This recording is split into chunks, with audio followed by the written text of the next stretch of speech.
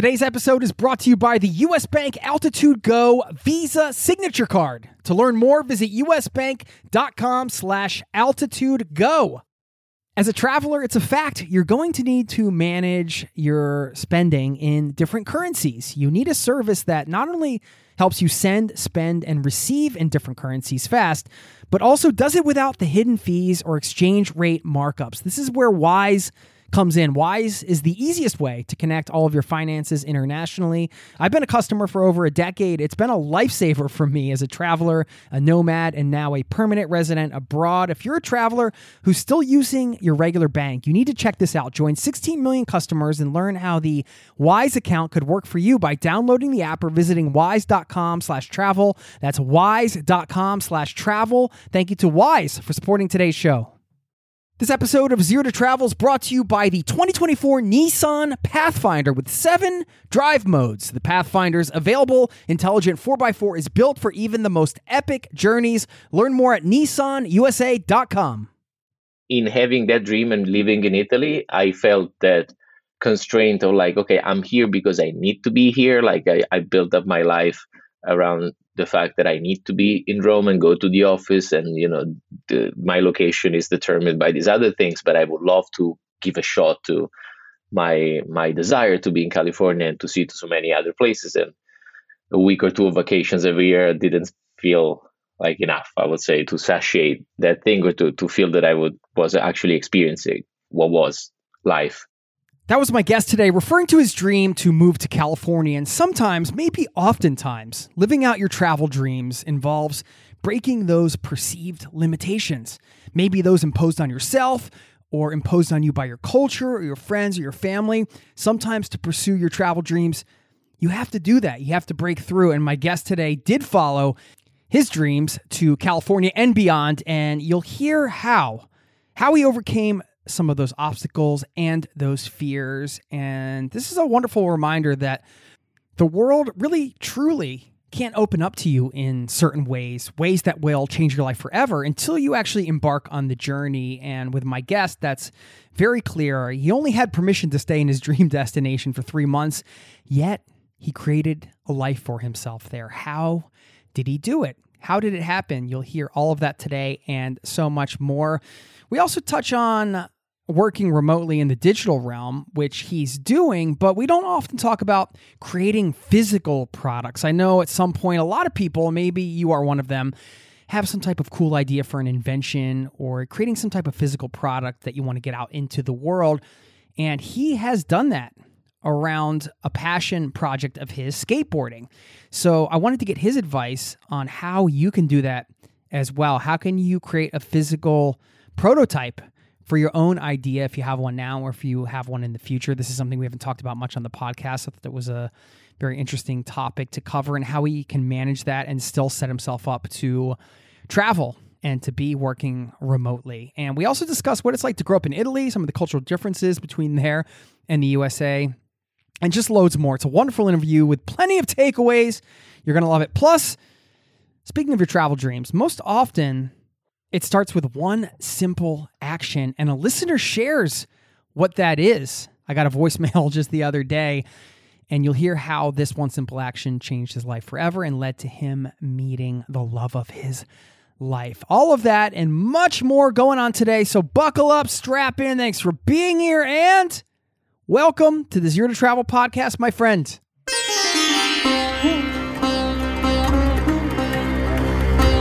You're listening to the Zero to Travel podcast, where we explore exciting travel-based work, lifestyle, and business opportunities, helping you to achieve your wildest travel dreams.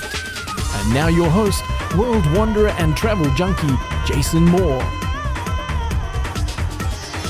Hey there, it's Jason with ZeroToTravel.com. Welcome to the show. Thanks for hanging out, letting me bring a little travel into your ears today. This is the show to help you travel the world on your terms, to fill your life with as much travel as you desire, no matter what your situation or experience. It is true, I am hopped up. I'm hopped up on gingerbread cookies right now. I can't help it. It's that time of year I need something sweet with my coffee. How are you doing?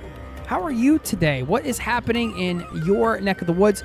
Hope all's well. You know, I always ask listeners to touch base, to check in, And I'm going to ask you again, this is a community-powered show. You can always get in touch. Jason@zerototravel.com is my email. And you can leave me a voicemail. I have a link below in all of these show notes. You just click that link. You don't have to put an email in or anything. You just click the button, leave a 90-second or less voicemail. And I want to share one I got recently in just a moment from somebody who did that one simple thing you need to do to just create a life of travel or maybe live your next travel dream. And this reminds me of how powerful travel can be, how it can lead to so many other things in life. And this really ties in with some of the themes discussed in the interview portion of today's show. Now, let me share this voicemail from a fellow member of this listening community. Here is Jesse talking about the one thing he did that changed his life forever and allowed him to live his travel dreams. Hey there, Jason. My name is Jesse. I just wanted to shoot you a message saying on how grateful I am for your quality and quantity of podcasts, all the different perspectives you've had on your podcast and such. But most memorable moments would have to be buying that plane ticket. For me, because none of this, my life wouldn't be the way it is, and I wouldn't have been able to see all the places I've seen in the world without buying that plane ticket. So for me, it's buying that plane ticket. But without your podcast, man, I don't think I would have met my spouse in Australia. So I'm moving to Australia here. I got a plane ticket booked to the UK for December 13th. I'm starting to take my hobbies around with me while I travel and such. So I'm just headed to the UK for a trip there till I get back to Australia with my spouse. So I just wanted to say how grateful I am to you. Once again, that was Jesse, and thank you, man. I'm so grateful to you and to you listening to this show and everybody in this community. Obviously, without you all, there is no show. This is a community-powered show. Never forget that, and that's why I love to highlight the stories here. So please get in touch. Just a quick reminder there. And Jesse mentioned buying the plane ticket. That was the thing.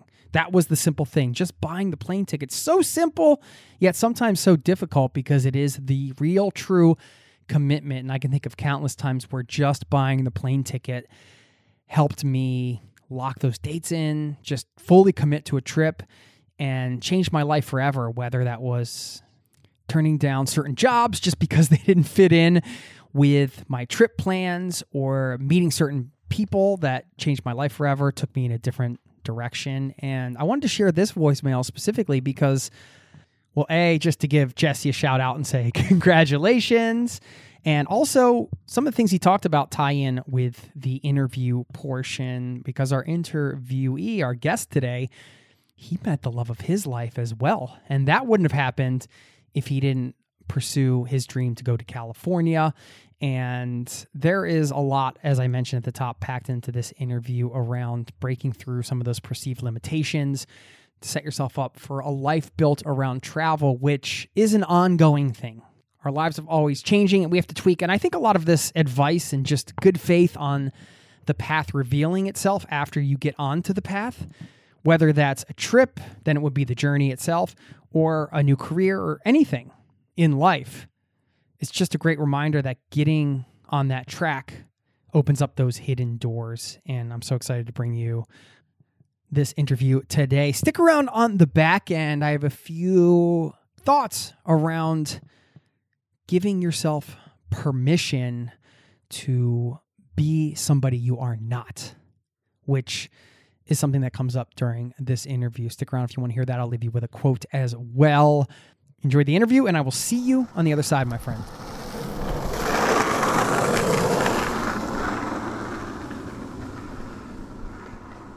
I'm glad we're finally here. Are you drinking an espresso? I am, yes. Like it's like every morning. I keep How Italian of you. I know. I keep some habits, I moved to California, the California dream and everything, but I keep certain preferences. Well, I am on the line with Paolo Dobrowolny. Dobrowolny, yes. It's yeah. Did I butcher it? I grew up with people butchering it my whole life, so there's not really a correct way to say it, but I say Dobrowolny. It's It's Czech. Dobrowolny. Yes. Yes. Tell me about the name. So it's I'm Italian and my family is Italian, but we have this Czech last name that we carry on through generations, and no one actually has been to Czech Republic, and no one has any connection with any Czech relatives, so no one actually knows how is it supposed to be pronounced. Sounds like a good excuse to travel to the Czech Republic. I mean, I know we have the internet and everything. You could probably just call somebody there, but that wouldn't be any fun, right? Yeah, right. I love that you're drinking an espresso. I should mention you're the founder of eggboards.com, which are these cool little skateboards. It's hard to describe them. You call them mini. It's a mini longboard cruiser, which sounds kind of what's the word I'm looking for when two words are, it's like jumbo shrimp. It's big, but it's small. yeah. We get questions like that. Like, isn't a mini longboard just a regular size skateboard? And I was like, no, let me tell you. Well, tell us.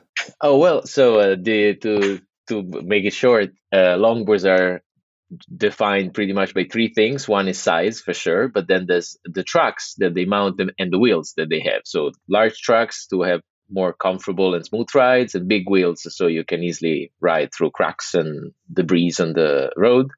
And what we did with the mini longboard was mount trucks and wheels that you normally find on longboards on a very compact board that is still wide enough to work well with them.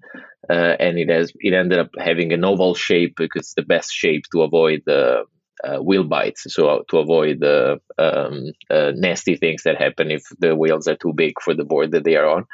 That's what's a mini longboard. Like, you have a smooth, comfortable ride of a longboard, but it's under 20 inches. So it's easy to bring around, and you can also travel with it because it's under 22 inches, under the size of a carry-on for an airline.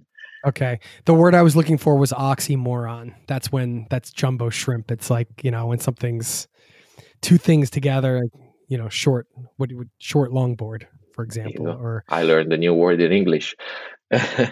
Yeah, they're really cool. So we started trading emails, and I was like, you know what? I started learning a little bit about your story, which we're going to talk about.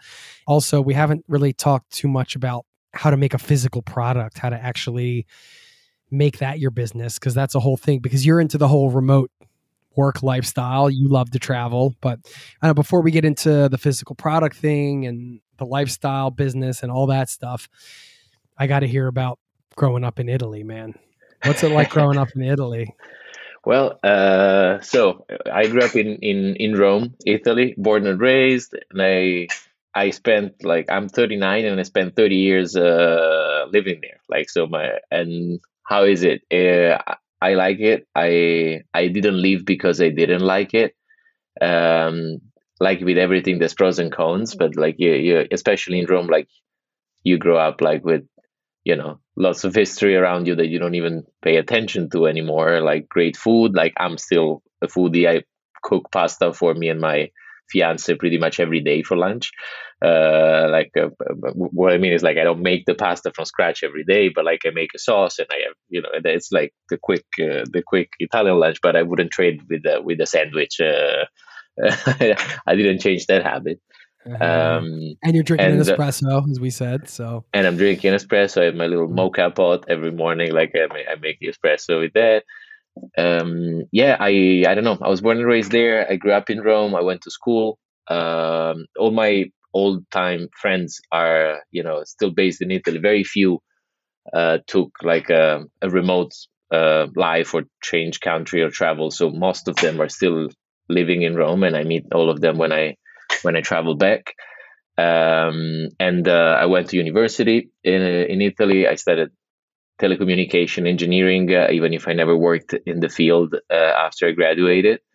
And I had my first job over there. So it was a very linear path that would keep me close to my family, close to where I grew up. Again, I didn't live because I didn't like it, but I got very passionate, or I don't know, was always attracted by California, let's say, lifestyle. I started surfing while I was in Italy. Not so many people surf. It's not very easy to surf, especially if you don't live by the beach in Italy. And so throughout time, once I got hit also by the entrepreneurial bug, then the two things came together, and I moved initially to Silicon Valley, to San Francisco Bay Area.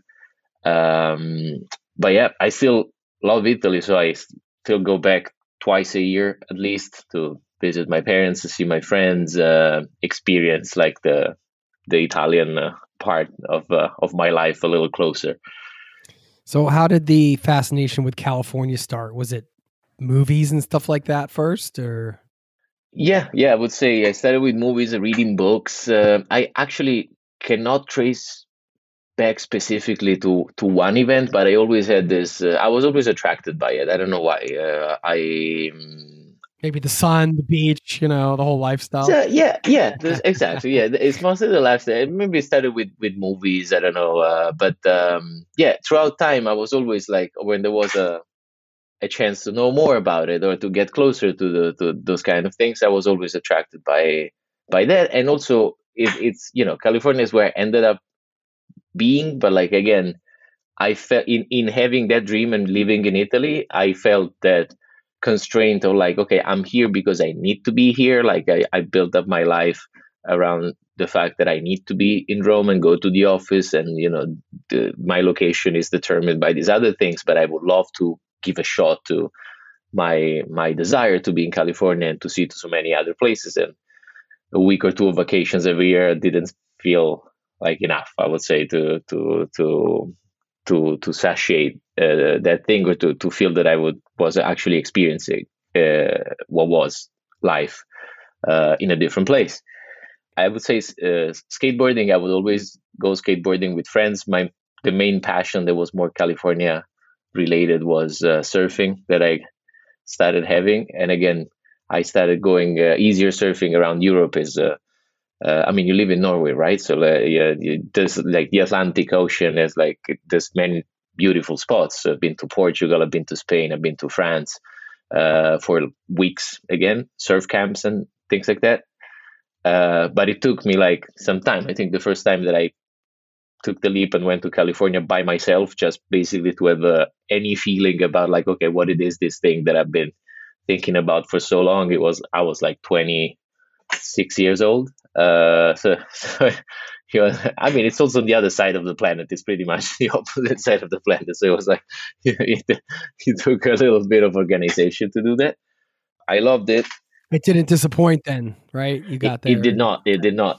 Just coming out of the airport and seeing the first palm tree, I mean, we have palm trees in Italy as well, but like the first California palm tree, I was like excited for no real rational reason, but like extremely excited.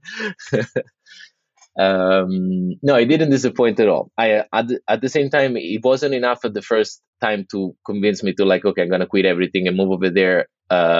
Because I love the relaxed, let's say, I don't know how to describe it, but like the California relaxed vibe, the surf-free vibe by the beach. But I'm also a person that likes to do things. I like to put my heart in what I'm doing, and that part I didn't really experience it until I started reading and learning more about like entrepreneurship and the stories of Italians that went to Silicon Valley and things like that. And that actually clicked a lot. And so the possibility of being in California and creating cool stuff from scratch was like the spark that was like, okay, it's enough for me to actually take a sharp turn into like from the life I was living up until then, I would say.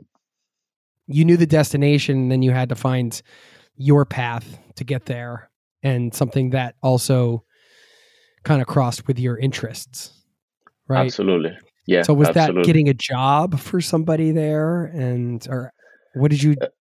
No, it was so I didn't know anybody. That's also why I didn't do it before. Like I didn't have, I'm gonna visit this distant friends. Like no, there was no connection between my family and California. My parents are university professors, and so they traveled sometimes for conferences, but nothing in California.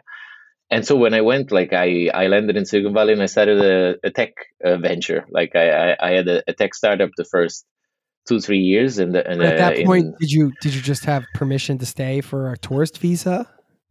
It was so it worked. My visa worked pretty well with how let's say substantial the business I started became. So the way it worked, I moved for 3 months on a tourist visa with an idea, let's say, a concept.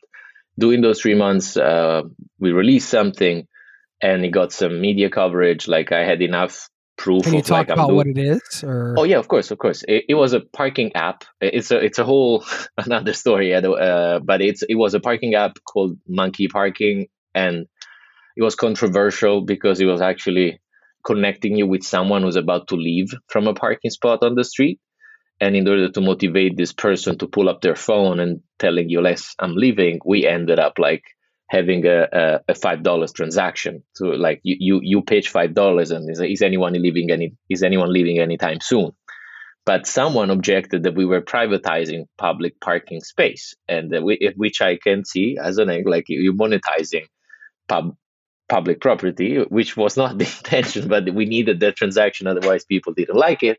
But that was enough to make it controversial and end up like on the news. Like there was a lot of coverage for like a couple of months. We ended up getting a cease and desist letter from the city of San Francisco after 2 months, and a lot of attention from venture capital funds. Like to make it really short. So that kind of attention led from a tourist visa to a business visa, which allowed me to stay 6 months but still not to work, so perceive a salary in the US. And then once we raised some funding, eventually we raised funding from Italian venture capital funds. That is enough to get what they call an investor visa. So the company you own or you started has a plan to spend an amount of money in the US, and that grants you a visa to be there and make it happen. This is interesting because it's, none of this was planned in the beginning, right? It was just hey, I know what I want. Let me get there and just in real time try to make it a reality, try to make a life in California a reality, which is really cool. We'll be back right after this. This episode is brought to you by US Bank. Recently, I went out for tacos and it wasn't even Friday. Yes, we have Taco Friday in Norway, not Taco Tuesday. Well, more importantly, I could have earned rewards for every scrumptious bite of those chorizo soft shells.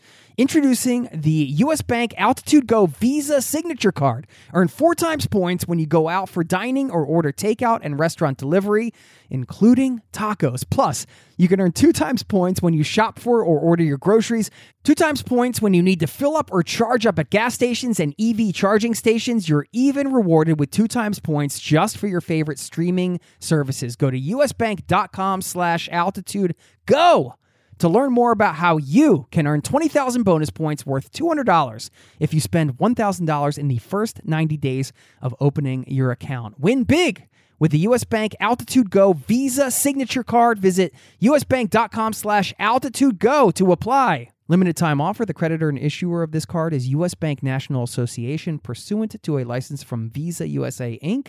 Some restrictions may apply.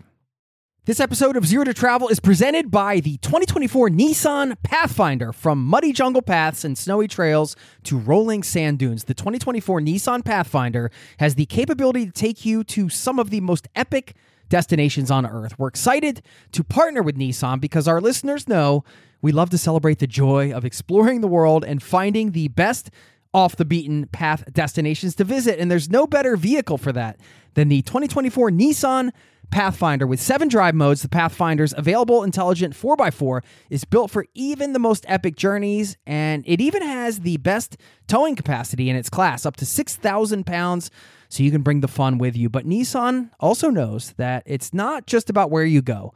In a Pathfinder, the real fun comes from getting there, and that's something we love celebrating here on the Zero to Travel podcast. We believe that life is about finding that joy within the journey itself, and that's why we're thrilled to partner with Nissan to celebrate adventurers everywhere. So thanks again to Nissan for sponsoring this episode of Zero to Travel and for the reminder to chase bigger, better, more exciting adventures and enjoy the ride along the way. Learn more at nissanusa.com. Let's get back to the show.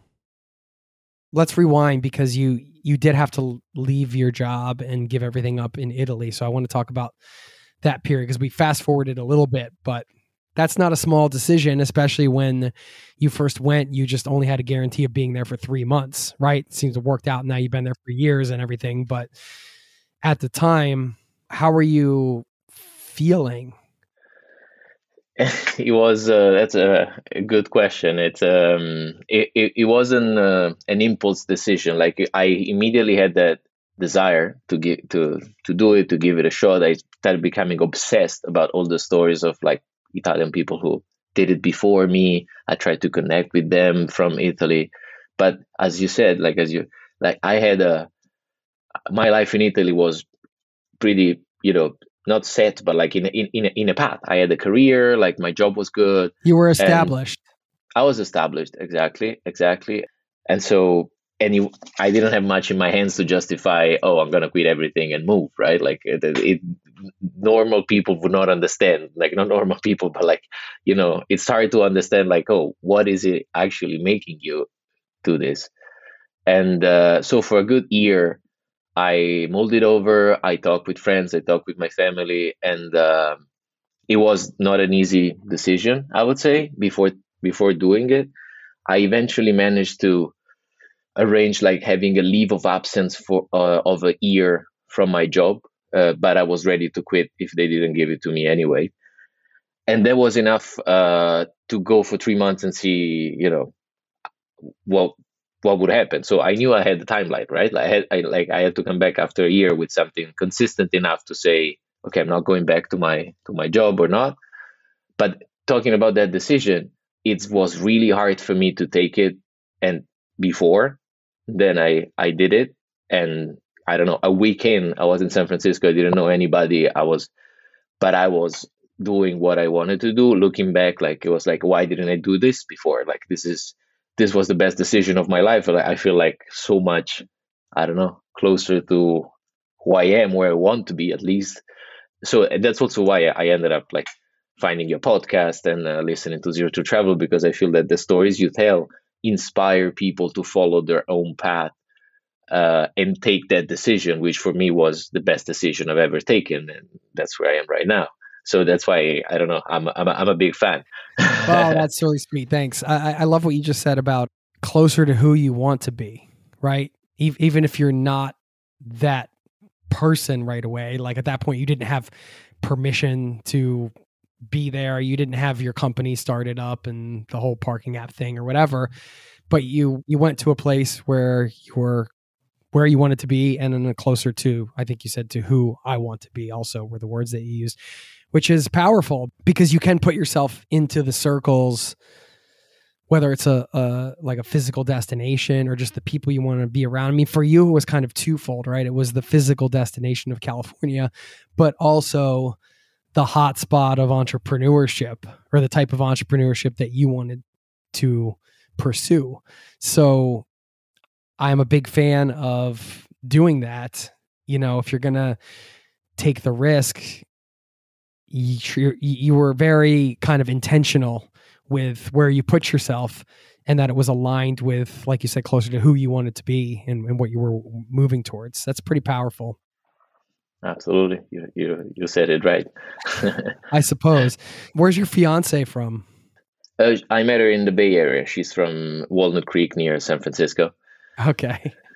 So yeah, the story is also that I met love of my life in this. It wasn't planned, of course, but it just happened to fall into place, right? How did you meet her?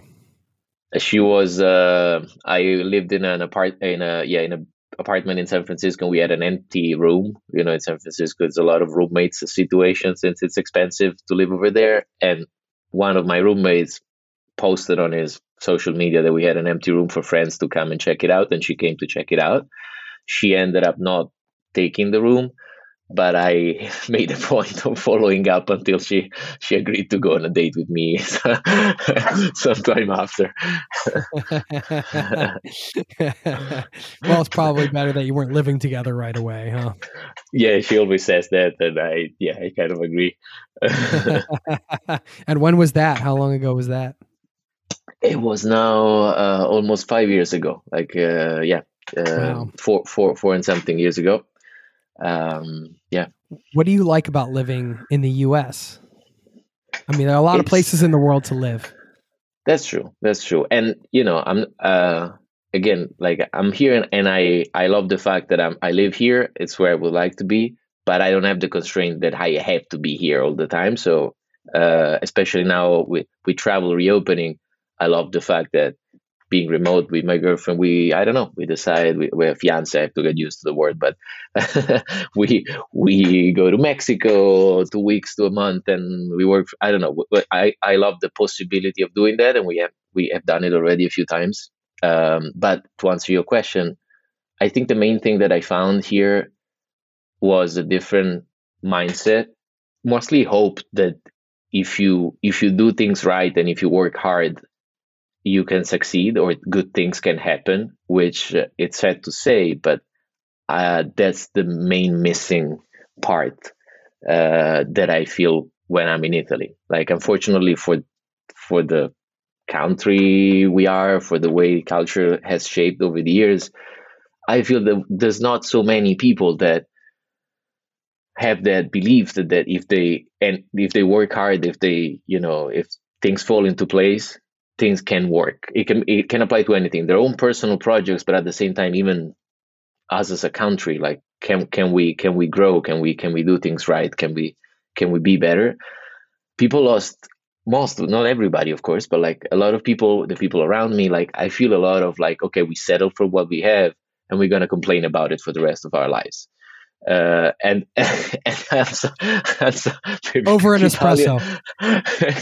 So it's fine because many other parts of our life are great, and Italy is a great country and it's beautiful. Wonderful. And, so I'm not talking bad things about it at all, but like that part, that mindset of like, no, there is hope. Like you can make it happen. Like and we can make it happen.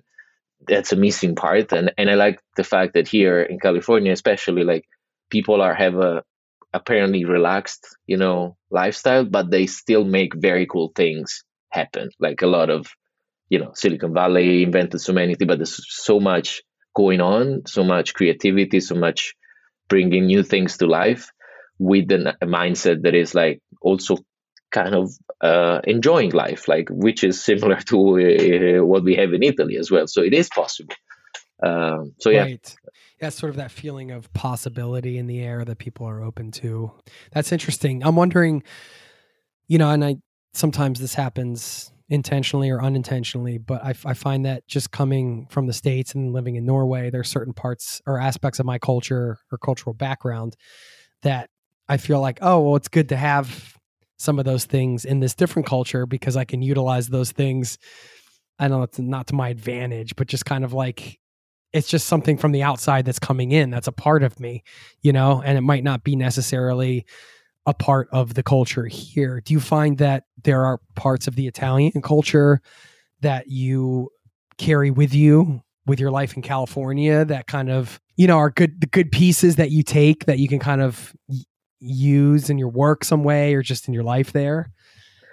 Yeah. And what would they be? It's a good question. It's so first of all, yes, I think that I can relate to the fact that especially traveling or moving, to a different country, you kind of bring something that you were not even aware you had as part of your skills or background. Put it, yeah, right. And then you find like, oh, other people don't think that way, and this is actually an advantage. So for as an Italian, I would say, well, first of all, there's a very, everybody loves Italians. Somehow, I don't know what we did, but like, it's good whenever I say I'm Italian, I always make friends, and. So just the accent and just being Italian kind of endears you to people right away, huh? Yeah. So that's as a first thing, like in Italy, you're not special because you're Italian, everybody is, but just you come here. Right. Yeah. So it's the first thing. Like the also my the ability of like cooking pasta for friends who come over. Like I do it for lunch every day, not to make a special lunch. Like it's my lunch. Like with my fiance, I invite people over. I cook something for them, and it's like it's a great. I don't know. It's very appreciated, and because you're getting a pasta meal from a real Italian. It's a cultural event. Yeah, that's so funny because when I have some people over, neighbors over the summer, and I was just making burgers. I'm thinking I'm just making burgers, and they're like, I didn't even think about it, and they're like, "Oh, a cheeseburger from a real American on the grill." I'm like, right? "Oh gosh, now the pressure's on." Like, yeah, it's supposed to be the best cheeseburger you've ever tasted in your life. Oh my gosh! But it generally is, because the expectation becomes like they have an elevated experience in eating it. I feel, at least, like yeah. So if yeah, you ever want to get a business deal done, just come bring people over, make them pasta. There you go. I'm actually, I started build business connections that became like also friends connection, like inviting friends over, like inviting people that I met at conferences or things like that over and cooking pasta for them and have a chat after.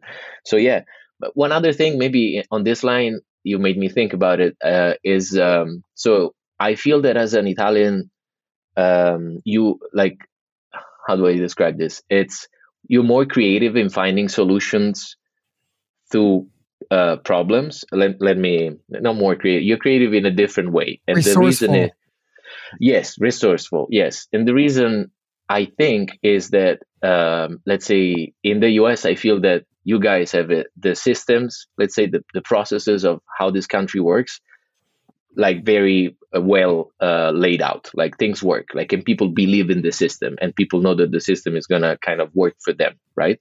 While, well, does it though? That's debatable, but okay. But I know what you mean. Yeah, I'm gonna come with no in everyday life though, like not a higher level, but the everyday life, like you kind of feel like that, that things are gonna work through the day.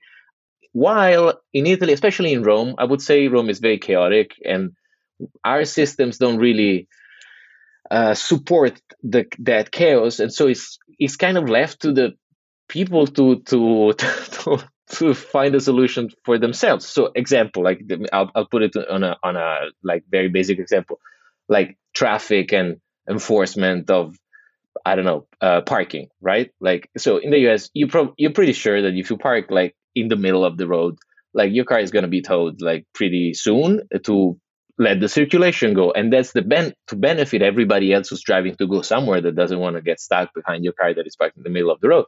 In Rome, like this, it happened already, I think twice, like for the I heard from friends that someone just left the car double parked in front of the central train station of Rome, blocking a bus that was blocking all because streets are not that big, so you're completely blocking the whole street if the bus cannot go through. And people had to get out of their cars, lift the car that was double parked, and move it on the side so that the bus could flow through and the traffic would. And this, I heard this story twice since I was here, and it doesn't surprise me very much. Like the system would have eventually, of course, reacted, but you have to find your own solution.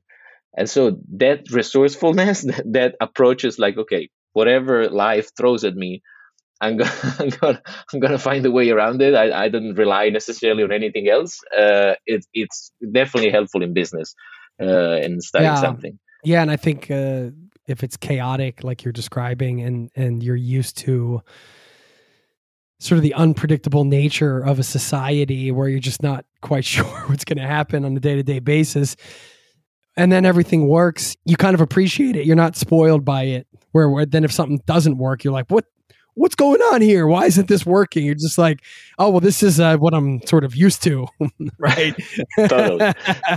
I don't know. There are so many different angles and interesting things to talk about. I think when you come from another country and you live in a country that's not yours, there's such an interesting cultural exchange that happens externally, like you said, with making pasta meals for people or just talking, but also internally, you're having your own internal cultural exchanges happening that might change your behavior or might make you just take things in a different way, because now you're essentially a hybrid of these two cultures now, because you've been in there in the US for so long, right? I mean, do you feel like you're a bit of an amalgamation of two cultural backgrounds now in some ways? A little bit. Yeah, there's definitely a process going on in, putting these two things together. Do you feel like an outsider living in another place, or do you feel, how do you feel? Right now, living in California and having my story behind me. I feel so. I started feeling like an outsider, knowing more about the fact that many people travel to come to these places. Now I live in Los Angeles, in Venice Beach. Again, you end up meeting people that came here from many different places, right? So I feel much less of an outsider. At the same time, not so many have this story behind, like, how did you end up here? Like, yeah, my dad and my mom, like, they live like on the other side of this planet, and it's 9 hours. Yeah, I don't know. You can relate, probably pretty far from where you started, right? So that's in the back of your mind, I would say, and it will always be, probably, like, it's there's always that uniqueness of your story, and how you end up in a place. And but I think that, back to your point, of merging two cultures, like, it gives you, I think the most important thing that I'm getting over time is perspective on things. Like, even going back to Italy at the same time, like, people that have maybe this dream of this high view of the US for some things, many of the things that I talked about, also, but they never had the experience of living there. It becomes like I don't know, you put it on a pedestal, but you don't really know what is good and what is bad. There's always a middle ground. So there's amazing things here and amazing things in Italy, and there are things that are not so amazing here and in Italy. And it's good to have that perspective. And I guess the more you drift in life and travel to different cultures and places, the more you build this backlog of perspective. And I guess it's very good to face new things. It makes you wiser somehow. How does it feel when you go back home to Italy? It feels like the first week I'm very excited to see everybody and find the habits that I had, and go to eat in all the places that I love to to eat, and hang out with all the friends that I grew up with. Second week I'm settled and calm, and the third week I'm ready to go back. Let's say California. That's usually the progress. But yeah, it's always good. Like, it's good to go back in Italy to, I don't know, to not as a vacation, but because I generally work remotely, so I work when I'm there too. But as a trip, and then come back here, or like usually we squeeze a stopover somewhere else before coming to California to, exactly, to have a mini travel of a week or two before we actually go back to life here in LA. So, I mean, the desire to work remotely came from a desire to just have the flexibility to travel, it sounds like, to be different places. And sometimes I don't think people associate physical product businesses with being location independent and traveling. Although any business can be automated to that extent, I think the association often comes in like with digital products, right? With physical products, you got inventory and different things. And I think you're in a unique position to talk about this because you have your own physical product business, and also you have the tech background as well, and you have the values of being location independent, freedom, and travel. So I would love to just spend some time learning from you. If there's anybody out there listening, either considering or has thought about it. So I think we've all at some point had physical product ideas. It's just like, oh, it'd be cool to make this thing or whatever. I'm not an engineer, so it's really intimidating to think about, well, how would you do that and make it a reality? And doesn't that cost a lot of money? And, it's one thing to have this idea for a skateboard in your head, but that's another thing to build it, test it, find out it doesn't work, build it again, do another version, hope nobody gets killed because you designed the skateboard the wrong way. Yeah. So, I mean, we're talking about skateboards, but I'm sure you've learned some lessons from just creating the physical product itself that you can translate to all different types of physical product businesses. So through the location independent lens, through the sort of lifestyle business freedom lens, but having some type of physical product business, I'd love to hear some of your advice on just how somebody would get started, the steps you'd take to sort of avoid the mistakes that you made, I'm sure, along the way, like we all do when we do something new and things like that. So the soapbox is yours, my friend. Okay, yeah, absolutely. Happy to share. So first of all, yes, I studied telecommunication engineering, but that was not like it didn't actually fall into the equation for studying a physical product. I didn't know what I was doing at the beginning. It was actually I designed the skateboard for myself initially, and then people noticed it, and someone said more than once suggested I should start selling it, and I ended up in this, like learning a lot about building a physical product brand. The way it worked for me, it's not as hard as you think, I would say, especially if you're not designing something completely from scratch, and especially if the custom parts of what you're designing, they not require molds like plastic would need molds, and so you would have a setup cost of creating these molds, and it makes it more expensive. But if you work with wood, in my case, the custom part of my skateboard is the deck. The skateboard deck is in bamboo, and wood and metal generally, like or fabric, are not expensive to customize. So the way it works, like overall, or at least the way it worked for me, I found suppliers on Alibaba. So my supplier is overseas, and I always work with the same one. Yeah, people may have opinions about made in China, but this guy is amazing, and he's super passionate about skateboarding. It's actually funny.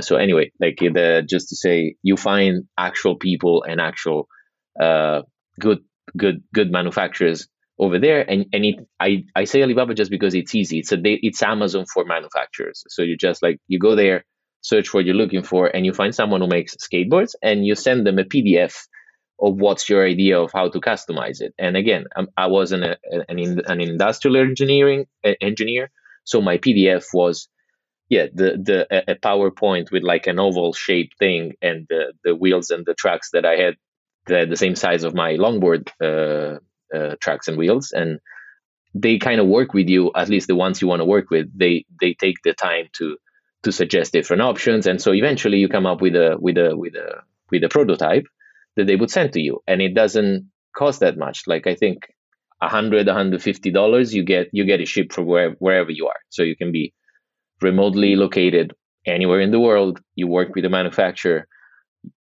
you communicate with them, and then he will send you maybe 1 or 2 or 3 prototypes until you're satisfied with the final result. But then you have your product. It's custom. No one has the same, and that same manufacturer generally tells you what's the minimum quantity you have to order to make a batch of them for, and how much that would cost.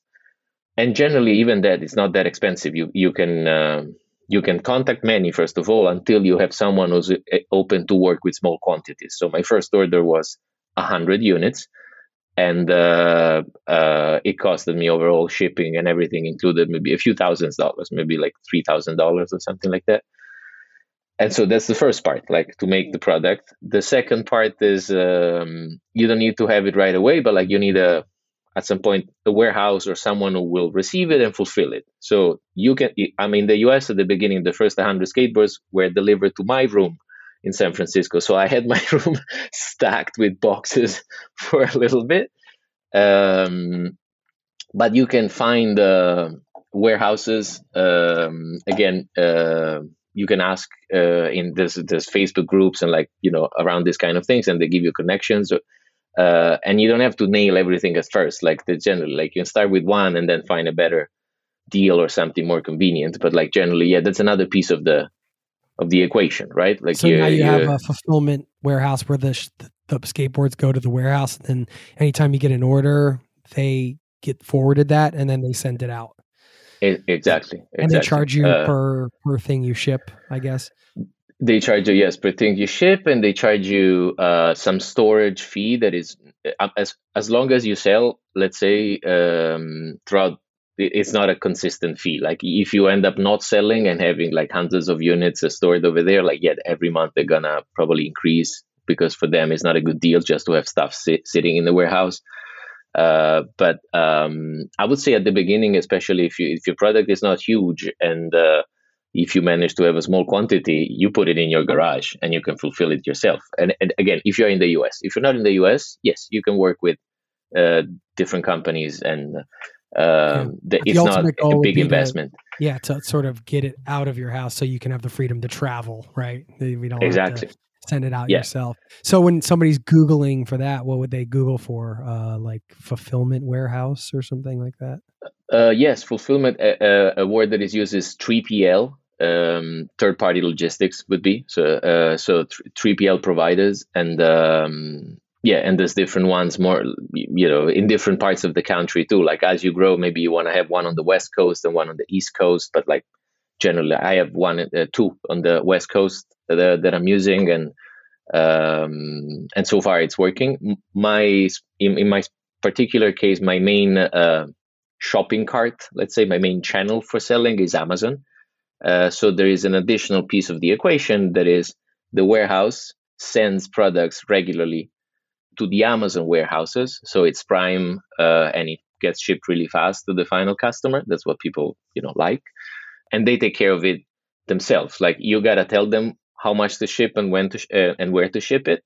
But again, from the Amazon seller dashboard, you get alerts like, oh, refill this much by this date. And so that's also something that can be done remotely. An additional step that I took is I have a virtual assistant that helps me throughout this journey. Is my only employee in this venture. She's great. She's been with me now a couple of years, and she learned so many things. We learned so many things together. So and she now checks that alert on Amazon. We need to refill this many units of this color of the skateboard. Communicates with the warehouse and sets up the refill on their own. So that became not only remote but also automated. Like I'm not paying my attention to logistics that much anymore. I only to pay attention to reordering from the manufacturer when I see that the inventory levels are starting to run low and so on. Is this your main business, or do you have other things going on as well? It is, let's say, half of my time is, and the goal is definitely that becomes my only business. I'm through the journey and I'm enjoying the journey, so it's great as it is. But I have big visions for this as a skateboarding lifestyle brand. Like not only the skateboards, but we're making other products and so on. Between my tech startup and this, I needed to find a way to support myself in my life in the US. And so I started freelancing as a software developer. I wasn't a software developer before. Like I didn't study coding much when I was in university in Italy, but through my previous company, which was an app, basically, I learned how to make iPhone apps. I'm probably not the best developer around, but it's been a few years now, so I can definitely make it work. And so I eventually had some freelance contract, and one of this startup, we kind of were in the same space in which they didn't need a full-time person. I don't want to be working full-time as a software developer either, because I like the I don't know, I like starting businesses rather than being one of the technical team, but not knowing much about the business, the customers, and those things. I like to see all the different places, parts moving. And so we've been working together for a few years on an hourly base, and it's like 15 to 20 hours a week for me. That leaves me enough time to focus on eggboards and growing the brand. And I think I would say I'm halfway there to have eggboards possibly, be my only thing. I also live in California, in Los Angeles, by the beach, so I'm not the most inexpensive. I don't have the most inexpensive lifestyle you can have, but at the same time, I'm not doing this to struggle until I'm happy at the end of it. I like the journey and the lifestyle with it, so I'm trying to make it work both ways. Like I love every day, and I love what I'm going after, if it makes sense. Sure, it makes a lot of sense. I mean, this is an important point, right? You don't want to leave your happiness in some crazy end destination far away that you may or may not ever get to. You have to be enjoying it. I think for you, it sounds like part of that is just having a brand and a business around a lifestyle that you enjoy. Skateboarding, skate and surf culture as a lifestyle brand, stuff you want to be around, but also the way you've designed it so you can travel and have the freedom to go back to Italy for a few weeks, or, you and your fiance can go wherever. Sounds like she can work remotely too. And you only have one person working with you as a virtual assistant, so there's not a lot of management and stuff. So I think it's pretty cool what you've set up for yourself and kind of make it work. You're right. California isn't the cheapest place in the world, but that's where you want to be, right? Yeah. So the two things together, you can make them work. I have to have two jobs kind of thing, right? Like I do one thing and another thing, and then they really overlap. But at the same time, I'm pretty excited about where we're going. And I would say also the brand itself, like, of course, people can start any type of business venture, right? Like people can be into many different things. This one specifically, Eggboards, I love it because like it started and it grew around a similar lifestyle as what I eventually embraced moving here. Like it was my way to move around San Francisco before it became a business. And so after started selling it and meeting the people who buy it, that's the most important and most rewarding thing for me. Like meeting the actual customers, the actual people, some of them became friends. You learn like that, there's this breed of people that they like longboarding and cruising to the point that they want to kind of integrate it into their everyday life and maybe use it for, go to the local store or to commute to work before they jump on the train. They took a little stretch on the skateboard and then they use public transport for the rest of it. And that's actually, I realized like, oh, that's exactly why I made it initially, because I was traveling with this board and I was moving around San Francisco. I didn't have a car. So that's why now the brand is kind of gearing up these people for that kind of lifestyle. We're working on a backpack and then telling us like what they would like on a skateboard backpack to be the perfect, thing to carry the board. Someone wanted a suitcase to travel with the skateboard, like with a special slot for the board. So eventually maybe we'll do that too. But anyway, so I love the fact that I love the business. I love the starting things from scratch. I love entrepreneurship, but I also love specifically the fact that this brand allows me to connect with like-minded people. Let's say it's a very cool community that is coming together. I think that's an important part of business. Not for everybody, but I think for me, it sounds like it's great to create something where you're around the people you like to be around. And I always tell people, I just got back from a travel conference and it's just a fun business, and I always say, well, if you're really stuck and you don't know what you want to do, first just pick a general industry you want to be in.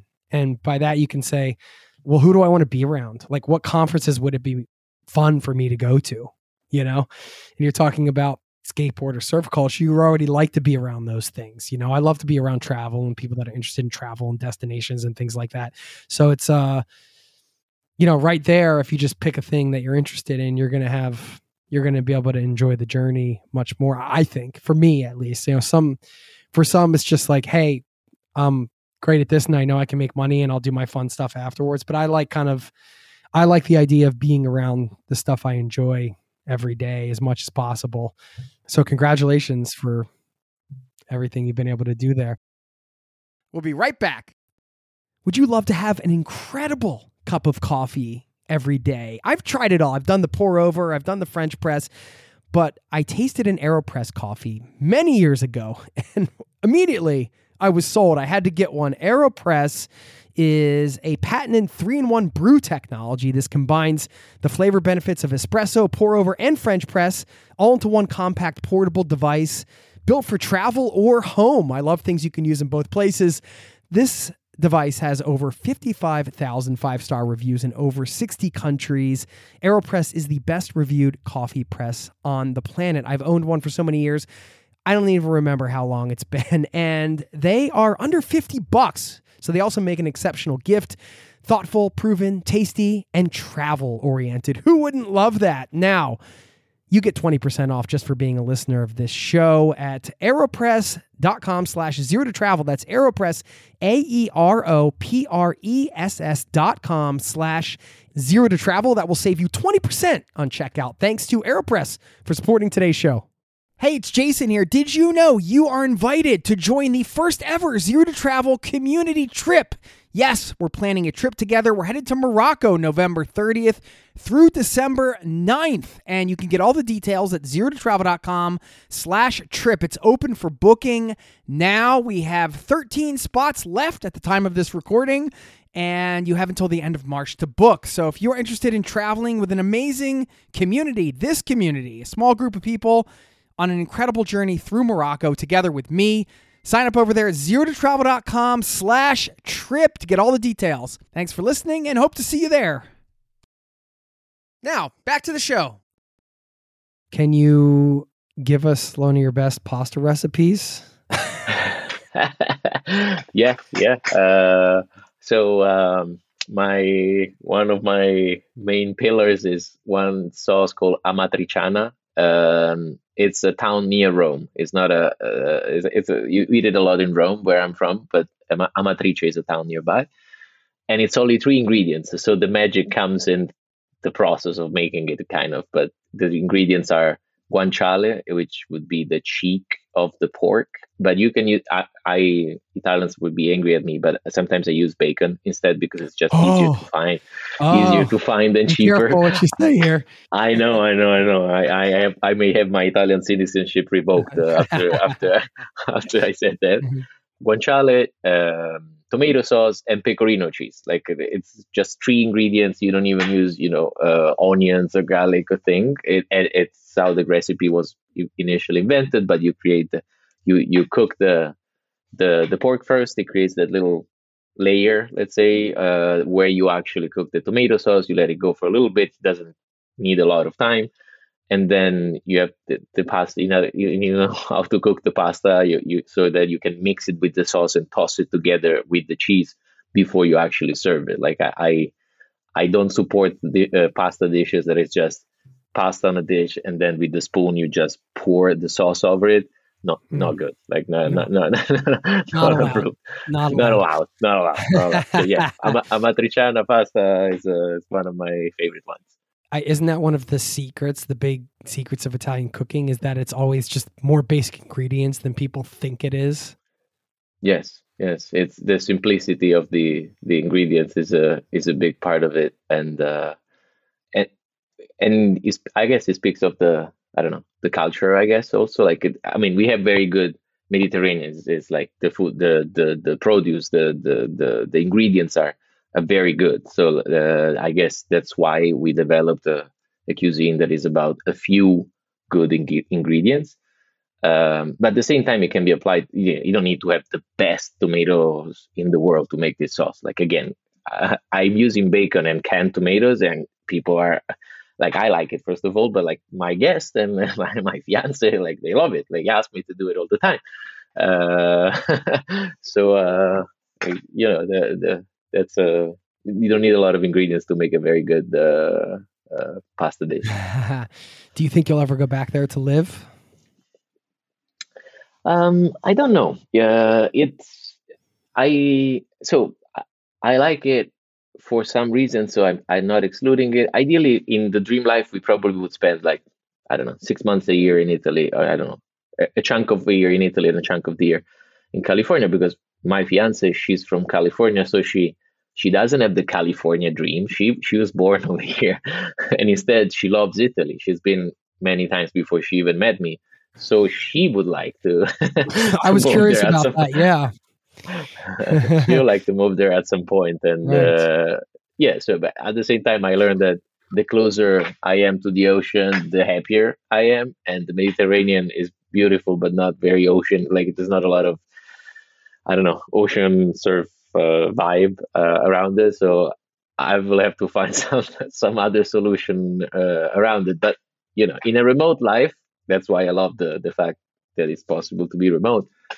It's not impossible to think about, we're going to spend this much time in this country and this much time in this country, and we keep moving around, and we have not fully digital nomads without a base, but like having multiple home bases. I think it would be my sweet spot. Congratulations on everything. When are you getting married, by the way? Next summer, July 2022. Where's that going to be? In Rome. In Rome. Okay. In Rome. Yeah. Nice. Yeah. Nice. And how did you propose? So I proposed here, and it was before this summer, and but I brought a ring that I found in a jewelry in Rome that is specialized in ancient jewelry. So my fiance is a lot into Art Deco and like vintage things. So I found this place, and they had this very beautiful ring from 1910 from the north of Italy, from Turin. And the I don't know, I hoped that she would like it, and so I got it, and it was last Christmas, and I brought it with me. There was also COVID restrictions for traveling, so I had to spend some time in Mexico before I could actually travel directly back to the US, which I didn't mind because I went to a surf town and worked remotely and surfed for 2 weeks. But I had the ring with me this whole time. Was it Sayulita? Yeah, there was Sayulita. yeah. Exactly. Is it nice there? It is nice there. Yeah. It's I like it very much. Sorry, I didn't mean to interrupt. But you had the ring, and you were probably nervous traveling around with it for that long, right? Absolutely, exactly. I was nervous traveling around with it, and then I came back here in California. It was like March. It still took me another couple of months to decide how to shape it. We also, I don't know, it's a funny story, but I proposed with 2 rings. I proposed with the ring that I brought from Italy as the main one, and I proposed also with a diamond toe ring together with it. And the reason is that my girlfriend always made a joke that if my visa for some reason was revoked or if anything didn't work with my business, she would have visa married me, but at least she wanted the toe ring for that. So that was never necessary. But when I proposed, I proposed with both. So that's nice. Covering all of it. Well, that's really cool. Congratulations. I hope to meet you guys in person somewhere in the world. And we'll link up to everything we mentioned, of course, egg boards, so you can check out the skateboards. And yeah, do you want to share anything else where people can find you? Or I guess the best is the website, eggboards.com. And it's, on one end, if you're interested in cruising and longboarding and skateboarding lifestyle, you may find our things over there, our products. But at the same time, it's also like if you leave your email, I write an email every week that is about basically the journey of starting a skateboard brand. Like I'm rarely selling anything in my emails. I'm mostly like saying, oh, this happened. And sometimes it's a good news. Sometimes it's a bad news. And I try to make it entertaining because the thing I enjoy the most is connecting with the people that, are interested in this kind of lifestyle and this journey. So if anyone is interested, they can go to eggboards.com, drop their email, and they're going to hear from me for sure. Cool. And that's it. Awesome. Well, thank you so much for taking the time to be on, and I'm glad we finally got it on the books here. Appreciate your time, and let's stay in touch. Absolutely. And thank you so much for having me, Jason. It was a pleasure talking to you and an honor to be here as a guest on your podcast. Thank you. Ciao. Ciao, Jason.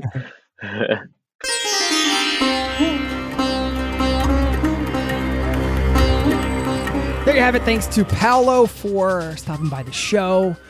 Much appreciated. And I think it's so cool that he started a business around a lifestyle that he loves, really, and just took something that existed and tweaked it in his own unique way. And now he has this whole business around this. I loved getting his advice on creating a physical product. I hope that was helpful for you, as well as the other perspectives he shared. And one of those things he talked about was finding a way to put yourself in a place, whether it's a physical place or a mental place, to be closer to the person you want to be.